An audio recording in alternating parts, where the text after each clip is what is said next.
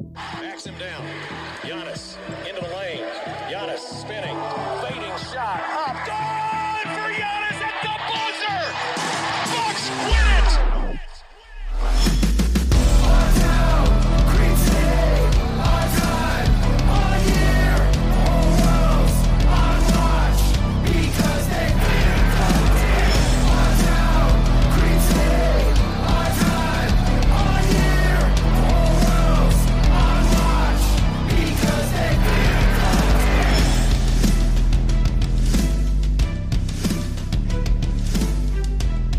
Welcome to Locked On Bucks. I'm your host, Kane Pittman, alongside my good friend and host of the Bucks Radio Network, Justin Garcia, is back. Last time we spoke, Justin, the situation wasn't as dire as what it is now, but I think the most important place to start with this podcast would be with Giannis. We spoke to Bud after practice today, which would be, what day would that be? Monday, US time? I guess by the time everyone's listening, it's Tuesday and game day, but this was Monday. I'm sure a lot of Bucks fans have caught the report, but just one quote I wanted to give here. Bud said, "Looking at everything, assessing everything together, we'll continue to make decisions that protect and keep Giannis in the position where he's healthy and has a long, healthy career and is still available to us in giving us what he can." He also said there's some chance he wasn't going to play in Game 4, and he said it's impossible to say about his availability in Game 5, so I guess there's hope. I'm just going to say this, Justin, from what we heard from Bud during this game, I've got it at about 10% that Giannis plays in Game 5. Well, so you're pretty optimistic. Yeah, right, yeah. I mean, I have it below 10%. I just, watching him leave the arena in a walking boot over the weekend and hearing those quotes from Bud and the way he said I guess there's hope and that we haven't ruled him out yet. So sure, I guess there is hope that he can play in Game 5. I mean, I think it's pretty obvious that ankle was severely injured. He tried to. I mean, we know how Giannis is, that he tried and probably insisted and forced his way into playing Game 4. And unfortunately, you had the worst-case scenario where he re-aggravated that injury that I would be – well, I don't want to overreact and say stunned, but I'd be very surprised if we see him in Game 5. And quite frankly, I would be surprised if the Bucks can keep this alive and keep staving off elimination. I would be surprised if we see him before Game 7 if they can get that far. I don't think that's crazy to feel that way. I mean, the big thing is, and Bud was actually asked, how do you balance Giannis probably not giving you his true feelings and his true thoughts in regards to his ankle, because we all know Giannis. We've watched the way that he's played, whether you've had the opportunity to be, close like we have with the fortunate position we've been in, or as fans that watch on TV. I mean, Giannis, there's no stopping him, and he will, whether it's for better or worse, he will put himself in situations that he probably shouldn't health-wise for this team. And that's why, as a leader, you heard the players after Game 4 speak about the fact that him even being out there and playing with the aggression and the force that he was playing with in the first half in Game 4 was so remarkable because, as you pointed to, clearly he probably was far from 100%.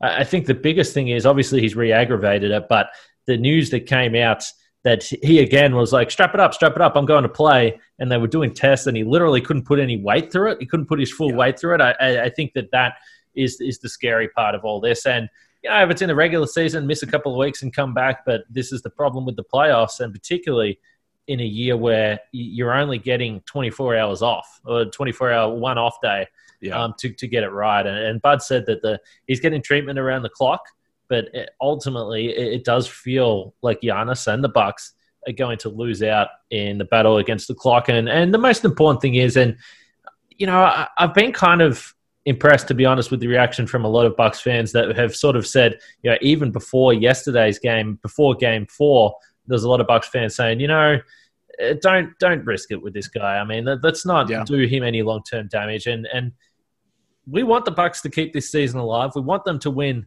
Game 5 regardless, and then things can really get interesting if you get it back to 3-2. But at the same time, I don't think anyone would feel comfortable looking at Giannis a hobbled Giannis out on the floor in Game 5. I don't think that's what anyone wants to see. Well, and there's a couple of things. So, number one, just off the last thing you said, if they can win tomorrow, today, whenever you're listening to this, if they can win Game 5, that's when it gets really interesting, because then the pressure moves to Miami, that all of a sudden they're at risk of being the fourth team to go up 3-0 and be taken to a Game 7. And, of course, we know no team has ever come back from that 3-0 deficit. But if you make it 3-2, all of a sudden it gets interesting, and that the tension builds and the pressure shifts towards Miami more so than the Bucks. But with Giannis, when the play happened and when we heard his reaction, you knew it wasn't good.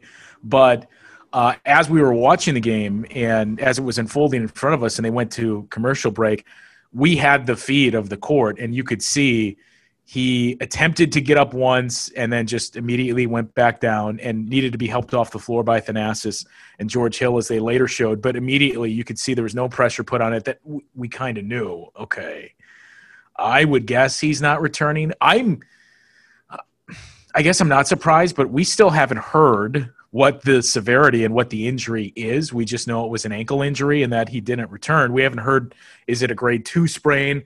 I would imagine we probably won't get that information until the very last minute. In that case, my guess would be it's a grade 2 sprain or something along those lines. And obviously Giannis is going to miss today and potentially more than that. But I agree with you that I've been impressed with how Bucks fans have handled this. Now, I wonder, I wonder how much of that changes if this series is 2 games apiece or if it's 3-1 Bucks. But keep in mind for the Bucks too, and look, there's obviously going to be a lot written and said about this in the coming year. But I mean, the Bucks kind of have to handle it this way, because what happens a year from now when you rush Giannis back and he suffers a re-aggravation of that injury? Well, how does that look a year from now when Giannis, or potentially, this fall too, whenever he decides that, but how does that look when he makes the decision of where he wants to be long-term? So you kind of have to juggle, look, we have Giannis, and it's a tough spot to be in. We have Giannis, so we need to win now and maximize the assets, but also we need to look out for Giannis's long-term future, and hopefully that's here in Milwaukee with us. So I thought, and this was something I brought up with Frank coming out of Game 4, I thought that, at the start of that game, it was all Giannis, and I didn't think anyone else was really showing any initiative on offense. I didn't think anyone else was being aggressive. And sure, sometimes you miss shots. That's going to happen from time to time. But I thought Giannis going down, and there was a lot of weird and just really bizarre takes from people saying, well, the Bucks are better without Giannis on the floor. Now, we know at times the offense has struggled with Giannis in this series. Clearly, for the Bucks to have any chance in taking this in 7, they're going to need this guy back. Whether that happens or not, we will see. But I did think what it did was force these guys to take the initiative, and I thought that they got a lot out of that. So at times, Justin, in this series, the Bucks have been unable to drive. They've really struggled with the drive and kick game. We spoke about the Miami defense. But in real life, if you're unable to drive, you need to go to rockauto.com. RockAuto.com is a family business serving auto parts customers online for 20-plus years. They have everything from engine control modules and brake parts to tail lamps, motor oil, and even new carpet. Whether it's for your classic or your daily driver, get everything you need in a few easy clicks delivered directly to your door. Best of all, the prices at rockauto.com are always reliably low, and the same for the professionals as they are for the do-it-yourselfers like myself. Why spend up to twice as much for the same parts? Go to rockauto.com right now and see all the parts available for your car or truck. Right, Locked On in the How Did You Hear About Us box. That's Locked On in the How Did You Hear About Us box, and they'll know we sent you. Amazing selection, reliably low prices, all the parts your car will ever need. rockauto.com. Now, one of the questions that Bud was asked during the press conference today was, is it easier or harder to prepare for a game, so Game 5 without Giannis, and knowing you're going into it and you have to figure out your offense and how you're going to score, or is it harder in a game where he goes down and it's unexpected? And this is where Bud sort of pointed to the fact that they thought there was a significant chance that Giannis wasn't going to play in Game 4, so they did have some preparation for it. Obviously, when it happens in the fly in the second quarter, it's unexpected and it's not a path you want to go down. But I do think it's interesting, and one of the big things that's going to be interesting to see in this game, assuming that Giannis doesn't play, is what Miami does defensively, because perhaps they're the team now that will adjust to these guys. And to be fair, I don't know what else they do with Chris Middleton. I mean, he was just getting buckets down the stretch. They were putting a number of defenders on him. They were sending double teams to him. So I think that the one thing it does do with the Bucks offense is you're not going to have both Bledsoe and Giannis on the floor at the same time. You're not going to have these lineups with guys that aren't getting any respect from the Miami defense. They aren't a threat from the perimeter. So I think in general, it opens things up a little bit. But it's obviously difficult to think about the Bucks winning another game from the start without Giannis because, the big thing that gets overlooked, Giannis was still the Bucks' second scorer yesterday, and he only played 11 minutes. Yeah, and I'm glad you brought that up because, I had said a couple of times that I am in no way, and I'm not saying you are insinuating this, I'm in no way, shape, or form saying the Bucks are better off without Giannis. But, I mean, the numbers speak for themselves. The Bucks have been outscored throughout this series with Giannis on the floor. And, even in Game 4, where you talk about the start that Giannis got off to, the Bucks were losing. And it was, down 8 or 9 at the end of the first quarter when Giannis, I think, was up to 12 or 11 points. We saw more of the same. And it just seems like this Miami Heat team has put so much time and energy and effort into constructing the wall, and this is our defense, and shutting down Giannis and making sure we're sealing off the point of attack for him, that let's make Giannis think. That even when Giannis was healthy, the minutes where he was off the floor, it did seem like the Bucks were catching them unprepared. The thing about the question to Bud is I think it's really more important for Miami. And, Bud being asked, is it tougher to change midway through the game or to now approach this game with the understanding that Giannis isn't going to play? It's going to loom larger for Miami because we all hold Eric Spoelstra in the same regard, I think, and one of the best 5 at least coaches in the league.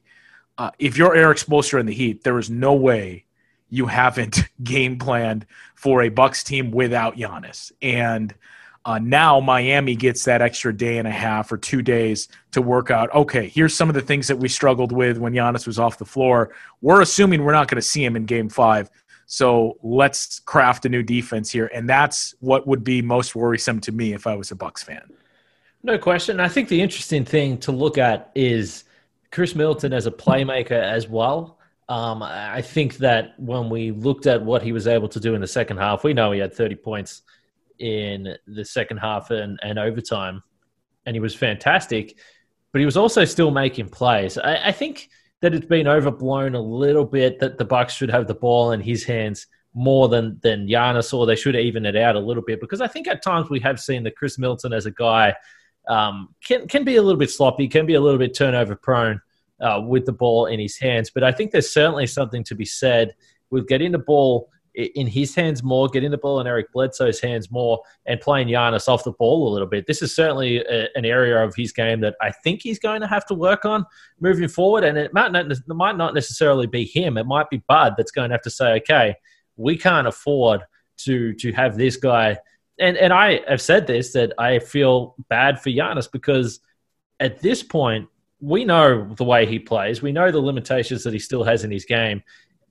And when it gets to the postseason, it's the second time in a row that the same way he's been able to play in the regular season hasn't worked in the postseason. It just hasn't. I certainly will say that the Raptors matchup was a nightmare for him. The Heat one was a nightmare for him. Do I think that this would have happened against Boston if they'd have played in Boston right now instead of Miami? No, I don't. I think it would have been better off. There's only a rare combination of players that are able to do this to Giannis. But by the same token, we just haven't seen enough variation with Giannis, the way they've been using him off ball, putting him in different positions. And I think in that regard, we saw the benefit of giving the ball to Chris Middleton a little bit as a scorer and a playmaker. So I think in Game 5, again, Chris is going to have to carry a load, and he's going to have to play 40-plus minutes again, regardless of the situation. As long as he can stay out of foul trouble, it's going to be really important that he does, because if not, it's going to be curtains for the Bucks. But I mentioned the numbers yesterday. Chris Middleton, the Bucks' offensive rating with Chris Middleton on the floor is at around 113. With Chris off the floor, it's at 93. It just craters when he's not out there. He is just vital as really one of the only guys that can just get his own bucket. They need him out there 40-plus minutes no matter what happens tomorrow. Yeah, and, the interesting thing of assuming we won't have Giannis for Game 5 is it kind of takes – I don't know if I want to say one of the problems, but it kind of takes one of the potential issues out of the hands of Coach Budenholzer in that from what we've seen from this series, I think it's clear – the Bucks just need to go small. And this, you touched on the Raptors series last year and the Heat this year where, look, there's a number of reasons why the Bucks have struggled, but what it ultimately boils down to is both of these teams were just really bad matchups for the Bucks. And what we're seeing in this series is you almost need to go small and you need to attack it with Giannis as your 5 and Chris at the 4. And the problem is, Brook Lopez is one of your 3 best players. So do you really put one of your best guys on the bench? At times it looks like that's what the Bucks need to do, or at least do better jobs of situational substitutions where you're not having Brook Lopez on the floor matched up with Kelly Olynyk and allowing Eric Spoelstra to kind of dictate where Brook Lopez is going to be defensively. Now that's gone, where now you're going to have to lean on Brook and you're going to have to look at Brook to be the guy that you saw really throughout this Disney bubble and at times in that Raptors series last year when Brook Lopez and Malcolm Brogdon were maybe your 2 best players, that now it's going to boil down to those 2 guys, to Chris and Brook and Eric Bledsoe too. And you're just going to have to ride these guys because the other thing, and I think you and Frank talked about this the other day from what I caught, but the other thing we're not talking about is now with no Giannis, that opens up a spot in the rotation. And I get the sense it's going to be Pat Connaughton, and I don't think that's the best move here for the Bucks, that I would almost be more inclined. I think we've talked about this guy before. I would almost just roll the dice and see if you can get any productive minutes from Sterling Brown and just continue to go small in this series. Yeah, it's interesting. DJ Wilson was the guy I brought up, but I think ultimately this comes back to the defensive scheme of this team. And again, I think more than anything, this series again has highlighted the Bucks' inability to go to Plan B, and I think, you could certainly. Well, I don't know if it's even an inability as much as it's an unwillingness. Unwillingness, or the other point might be that there just isn't a Plan B, and I think we've seen that defensively from this team. I mean, their resistance to switching on pick and roll scenarios where it might be Jimmy Butler and Duncan Robinson, or it might be two guards or 2 wings, Goran Dragic and Butler, or Dragic and Robinson. The Bucks not switching in those situations has just cut them up. I mean, they've been able to get whatever they want in those situations, particularly when you're going small. I know Frank spoke about it a bit, but playing the drop scheme with Marvin Williams out on the floor just makes little sense. But at the same time, we've certainly seen breakdowns where it looks like maybe the message has come out to switch a little bit more, but then Giannis at times has been one that's got a little bit confused on those coverages and dropped anyway and left an open shooter. Marvin's at times looked a little bit out of position as well. So I think that the problem is that when they do try something different, they just don't really have enough reps to understand how to utilize that in a game situation. And it's one of the things that I think Bucks fans are going to look back over the offseason. And again, I mean, we hope that they pull off a miracle here, but if they don't, Bucks fans are going to look back and say, how can you approach the regular season differently moving forward? Because this is the 2nd year in a row now where you can be as dominant as you want during the regular season, but when it comes to crunch time in the postseason, you've got to be able to do different things and you've got to be able to execute, and the Bucks just haven't been able to do that. And I think the biggest thing is when I look at, and this is what's so crazy about the fact that this is a 3-1 series right now, because I do feel that at times watching this series, it's felt like Miami has been all over the Bucks. And if you don't look at the scoreboard, it certainly has felt that way. And I know that late in games, it's blown out a little bit and the Bucks have failed to execute, particularly offensively. They've had dry spells in the last 5 minutes too often, and it's hurt them. There's no question about that. But if you look at the 5-minute mark of the 4th quarter in all of these games, in game 1, with 5 minutes to go, Miami led by 1 point. In game 3, Miami led by 1 point. In game 4, Miami led by 1 point. In game 2, they led by 6 points. So 3 out of these 4 games, Miami is led by 1 point. The Bucks have been in all of these games in the fourth quarter. Now, we know they had the epic collapse in game 3. We know how that went down. We know game 2 was a bit of a funny ending. So there's certain things they could have almost miraculously masked the situation that the Bucks are in right now, and they could have found themselves in a series. And again, we've spoke about this all season long, but I think the lack of competition during the regular season has haunted this Bucks team for the second year in a row. All right, Justin, time to talk about DoorDash. I can't talk about DoorDash enough. I'm hungry. I'm always hungry. I need to eat. And between never-ending laundry cycles and incoming emails, you've got plenty on your to-do list. Give yourself one less thing to worry about and let DoorDash take care of your next meal. Obviously, right now, maybe your favorite restaurant is closed for you to dine in, but those restaurants have counted on us in the past. Now they're counting on you even more so.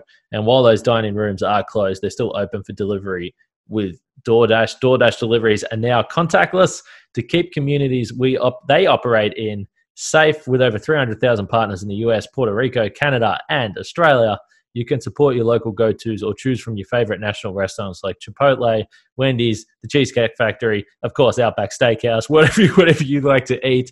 Right now, our listeners can get $5 off and 0 delivery fees on their first order of $15 or more when you download the DoorDash app and enter the code LOCKEDONNBA. That's $5 off, 0 delivery fees. Enter the code LOCKEDONNBA. Don't forget, LOCKEDONNBA for $5 off your first order with DoorDash.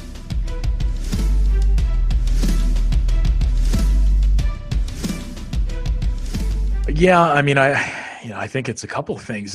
And I said this on our on the Bucks Radio Network, and I said it on our post game shows and on some of the other shows I've done. But I don't know if it's more encouraging or discouraging at this point that all 3 of those losses were winnable games for the Bucks. That it's not like Boston last year, and it's not like the Magic game, and it's not like some of these other outlier games in the regular season that we'll point to and say, well, you know, the Bucks just played like crap and their opponents had a big shooting day. And we'll hear Bud say our adjustment is to play better. And it rings true because we didn't play well and they had a game they're not going to replicate.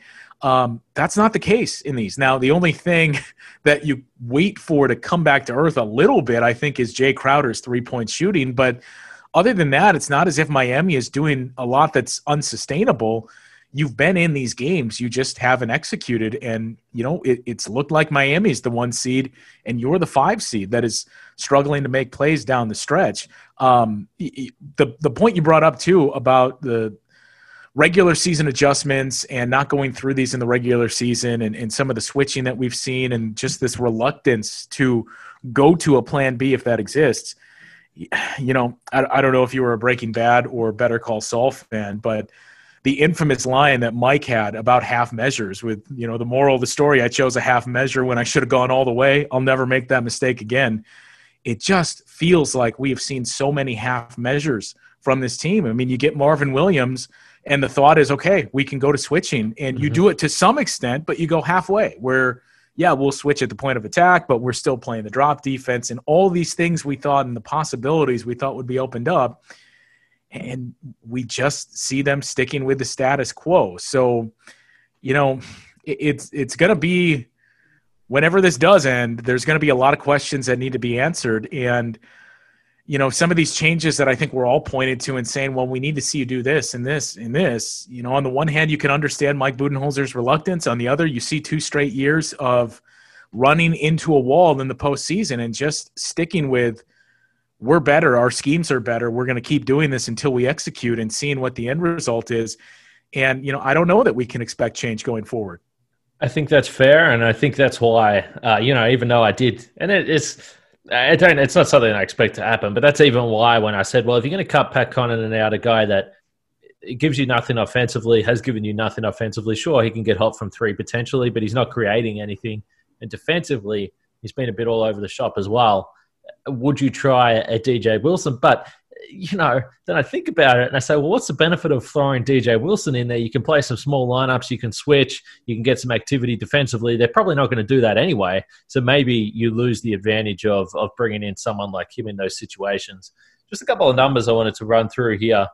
And it's interesting to look at because I've spoken about it. Some of the shot selection that the Bucks have taken has been frustrating to say the least in this series. It feels like at times or at regular occurrences, they have halted their own momentum by taking poor shots. You look at the offensive rating in this series for the Bucks, 109.5.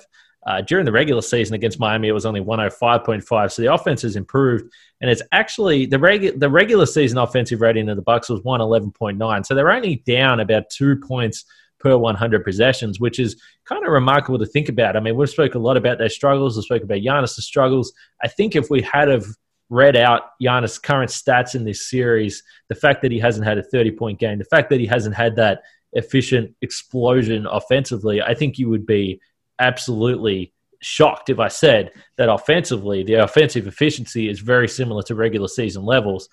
It's certainly been defensively where the Bucks have been hurt. The defensive rating in the series so far, 115. That's 13 points per 100 possessions worse than it was in the regular season. And there's a couple of numbers that really stand out to me.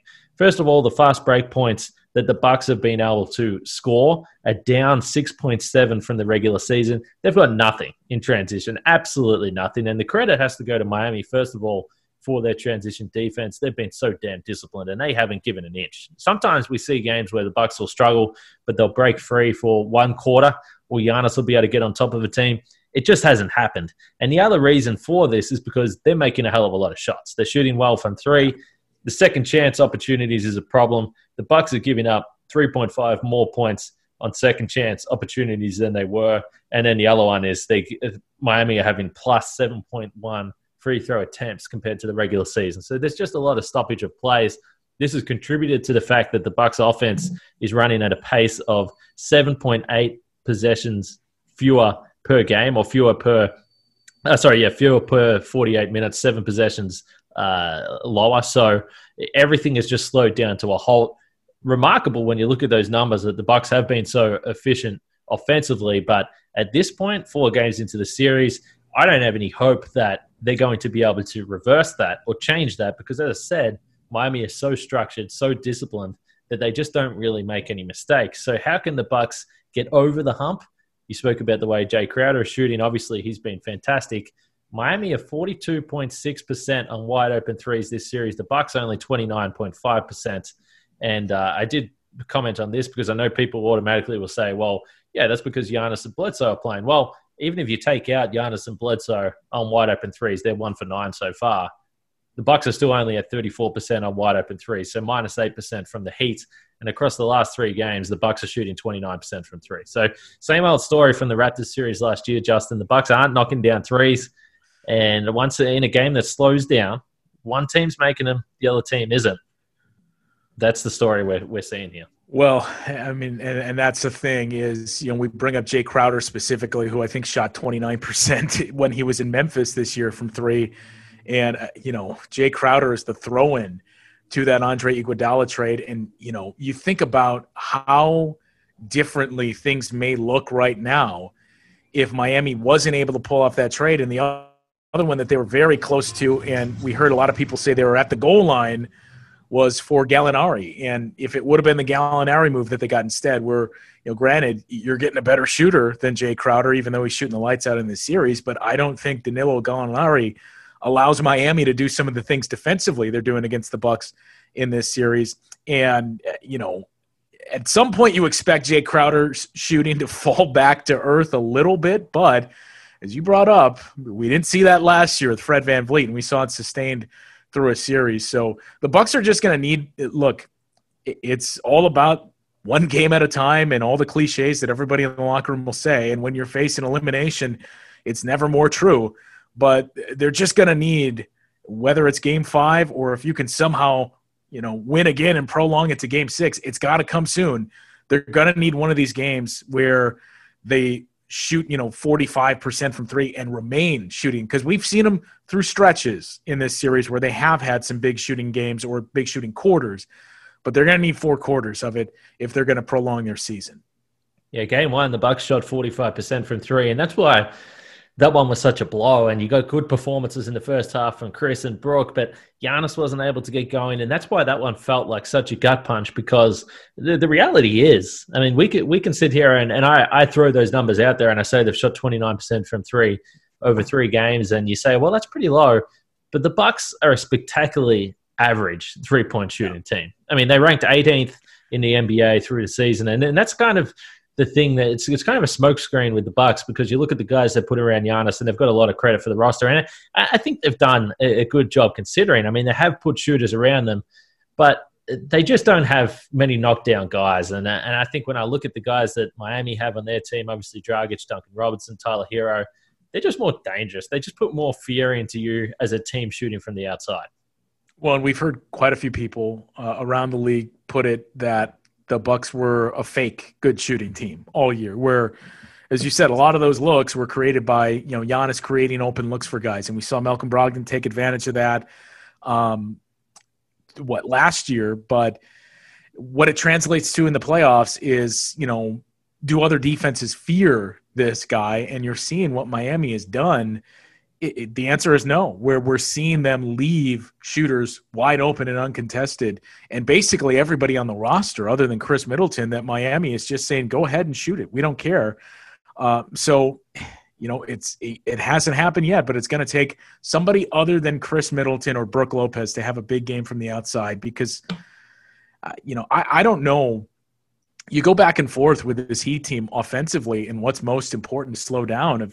Bam Adebayo, you can make a strong case, has been consistently their best player in this series, but we saw Jimmy Butler kill the Bucks in Game 1 and Game 3. Goran Dragic always kills the Bucks. I don't think it's coincidental that the one game this series you won, you somewhat limited that duo of Butler and Dragic, where I think Goran was 1 of 9 from 3. So you're going to need Miami to have another game like that where they don't play well. And, Brook Lopez has said this a number of times throughout the series that, it's all about our defense. We're not concerned with the offense, and those numbers you gave would dictate that. I think the other thing, it was after Game 2 that you and I last spoke, where we even said the Bucks scored 114 points, and they hit 7 3-pointers in this game. So they're still finding things offensively. It's just the defense, now you need 3 more games where the defense plays like the far and away top-rated defense in the league. So the big number to point to, just as we look to wrap this up here, and this is, again, is an indication of why, as much as it's frustrating and as much as, we don't like to talk about it and it's depressing to talk about when people say the Bucks are a regular season team, this is another number that points to maybe there's something to that. When I spoke about the wide open threes that the Bucks have hit, they are 29%, as I said, but they're only getting 11 attempts. During the regular season, they got 21. So this is what happens with playoff defense. The closeouts happen more aggressively. There's more pressure on the shooters from that defense, whereas in a regular season game, it's like, whatever, you can get that shot off. And then that's what happens over the course of an 80-game regular season, obviously a little bit shortened. But just that number, the fact that, they're struggling to hit those wide open threes, but they're only getting half the opportunities they did on average in a regular season game, just goes to show some of the struggles they've had getting into that system, despite the fact that I think talent alone is allowing them to score.